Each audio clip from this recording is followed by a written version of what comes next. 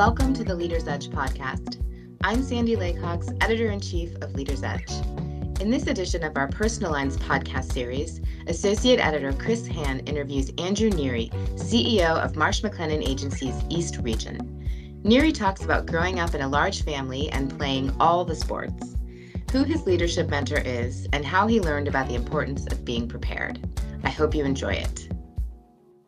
We are here today with Andrew Neary, the CEO of MMA, Marsh McLennan Agency. He is based near Philadelphia. Andrew, thank you for joining us today. Thank you, Chris. You just mentioned that you grew up near Pittsburgh, big Steelers fan, big Pirates fan, your all-time favorite Steeler and your all-time favorite Pirate. Well, it wasn't really Pirate. It was Penguins. Truth be told, since we've moved to Philadelphia, I'm more of a Phillies fan. So okay. we have a sort of a split family between Pittsburgh and Philadelphia in terms of sports teams. But I would say, Steelers. I'm going to take you back, Chris. So I'm 52 years old, born in 1970. So the 70s Steeler teams were sort of near and dear to our heart. I don't know if I can name one. I mean, you got Rocky Bleier, Jack Ham, Lynn Swann, right? Of course, Terry Bradshaw. I mean, there's such a team. Mean Joe Green, right? Such a great team. And then I'd say, when I think about the Penguins, it's got to be Mario Lemieux, right? You can't not say Mario. So yeah, Philadelphia Phillies. That's another. That's where the family kind of gets in arguments, right? Certain people still love the Pirates, and then certain family members will go nameless, have defected to the Phillies. Okay, all right. That's not a bad problem to have. Yeah. You took over as CEO. Well, by the time this comes out, it'll be just about a year. What's been the biggest surprise about this new position for you? Well, so I took over as CEO, actually got the announcement in the middle of COVID that I would be taking the CEO position as MMA East, Chris. That's important. So we have multiple different regions within MMA. I'm not the MMA CEO, that is Dave Eslick. I'm a regional CEO, which we internally refer to as the MMA East region. Okay. But nonetheless, I took over in 1/1. So I think it was 1/1/21. So this will be going into my, shortly over 2 years. And yeah, biggest surprise. I'd have to say probably managing not just the day-to-day, not just the sort of the strategy and the business operations, but the amount of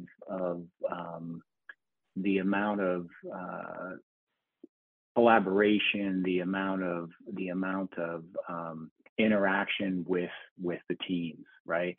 Being accessible, being open. When I took on the position, one of the main things I wanted to focus on was being open, being accessible, overly communicating, being visible with the teams that we had. So it was a lot of meetings in a good way, a lot of opportunities to have an open door policy, to create town halls, which we didn't do previously. We have CEO breakfasts to meet with the teams, much more communication. Lauren is listening, but working more with marketing to make sure that we're always visible and always in front of the teams, making sure they know the direction, the strategy of our region specifically. Let me ask you about the whole idea of communication. It sounds like that was a real emphasis for you when you took over, and I want to ask why. I guess there's some obvious reasons in any organization of any size in terms of the importance of communication, but I'd be interested to hear your perspective on that. Yeah, I think, Chris, it was much more around just as coming into a leadership position, a new leadership position. I wanted to make sure that the individuals that reported to me, my teams in some way, shape, or form, that they felt comfortable with my strategy, with my direction, that they felt comfortable that, there wasn't going to be, in essence, demonstrable change, right? Anytime there's a change with a leader, as you know, there might be angst within the teams of, okay, what does this mean? What does this mean for the organization? What does this mean for me personally? So I wanted to make sure that I was visible, open, and overly, if you will, communicated out of the gates to ensure that we people understood that we were well positioned, we were in a growth mode, and that we were going to come together even more as an organization. We were going to continue and build upon the culture and the legacy that we had with, the prior owners, the prior principles, and I was going to build upon that as opposed to sort of looking to demonstrably change like the course of our region. Yeah. All right. You mentioned you grew up near Pittsburgh. Please remind me of the town and tell me what it was like growing up in that town. So grew up in a couple towns, actually, Chris. I was born in a town called Penn Hills, Pennsylvania. And then we moved to even further out in the suburbs to a town called Holiday Park, right? Great town, blue collar, town. Loved to be, back in the day before technology, of course, just, running around with friends and family. I'm one of six, Chris. So I have 3 sisters and 2 brothers, right? We were often referred to as the Brady Bunch, right? Because we were, it was a big TV series, as you know, back in the day, and we kind of emulated what the Brady Bunch looked like. So just fondest memories of just having family and friends always around, and really taking advantage of being outside as opposed to being inundated with technology like a lot of the kids are today. Yeah. And what occupied your time? Were you a hunter or a fisherman or a athlete or? Much more on the athlete side. So okay. I didn't, my one brother took up hunting and fishing. I wasn't really, akin to that, but you name the sport. So baseball, football, basketball, swimming, karate, whenever there was a ball or a racket or something around, that's what I gravitated towards. And did you have a favorite, or did you achieve highest at one or another? I'd say I did well at most sports. I don't know if I was, the top of the food chain, but I loved all the sports. I loved to compete, right? I loved the team approach, right, and the team aspect to sports. So yeah, I just, not like today where your kids kind of pick one or 2 sports to focus on. Back then when we grew up, it was whenever the season. If it was football season, you play football, basketball. If if it was track and field, right, coming into the summer, you ran track and field. So soccer, right, swimming, whatever the sport timeline of the year was, then you participated, right? All right. Is there a leader in the business world who you most admire in or out of the insurance industry? I mean, I'd have to go back to Dave Oberkirker, Chris. I don't know if you've ever had an opportunity to meet Dave, but so Dave was one of the founding partners of Tryon. He founded it back in 1999. He was one of 4 partners, what we call 4 principals. But he was really the managing director, the primary partner, I would call him, of Tryon.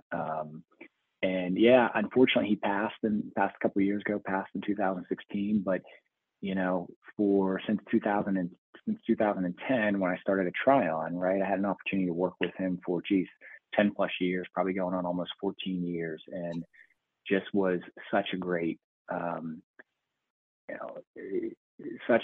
phenomenal industry leader in general.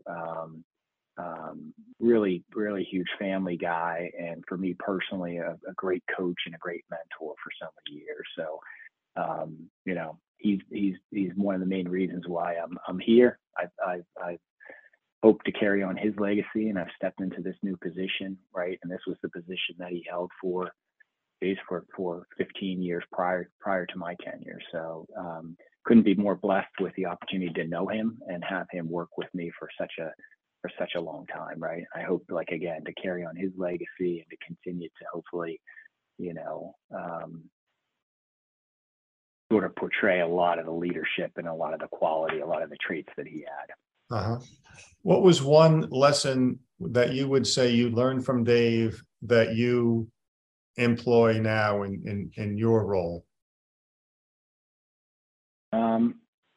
Dave, I think, one of the main things Dave did very well was to make sure that he was prepared, sometimes overly prepared, for meetings, for sales meetings, for strategy meetings, for client meetings. So one of the things that he instilled in me early on, Chris, was, make sure you know the business, make sure that you're a subject matter expert, make sure that before you enter a room with an employer, client, with a prospect, that you are prepared,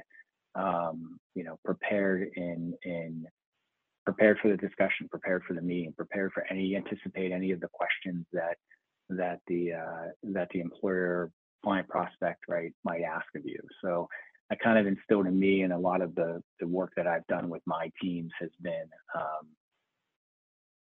been sort of taking that same approach to also, coach them, mentor them, and make sure that, we have a lot of those sort of internal meetings before we have the main, sort of the main event.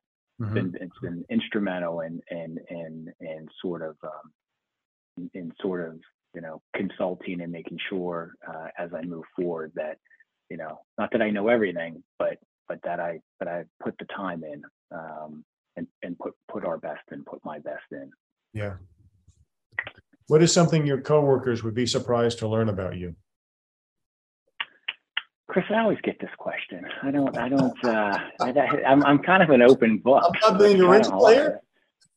I mean, I wear a lot of my emotions sometimes on my sleeve. I talk just in general about my background and my past. So I'm not sure there's any one thing that they would be surprised to learn about me. I'd have to get back to you on that one. Maybe I'll give that one some thought. How would your coworkers describe your management style? Good one. I would probably say, as we've discussed, open, right? Open, collaborative, much more of a team approach, right? Is hopefully the way they would describe me. That's at least what I try to convey. That's what I try to distill. I want to be visible, accessible, open, collaborative, and I definitely want that team environment and that team approach. If you could change one thing about the insurance industry, what would it be? I would probably say the complexity. I mean, just so many rules, laws, regulations that have been coming, especially during COVID, coming out of COVID. We always feel for our clients. They're doing so much more with less staff, less support. And it often feels like they're just trying to keep up with the complexity, keep up with the laws and the regulations, the basic blocking and tackling that needs to be done, versus truly looking forward and strategizing about the next 2, 3, 4 years, right? Mm-hmm. Andrew, I'm going to let you get back to work. Thank you, Chris. That was Andrew Neary, CEO of Marsh McLennan Agency's East Region. For more Personal Lines podcasts, visit leadersedge.com or find us on Spotify, Apple Podcast, and SoundCloud.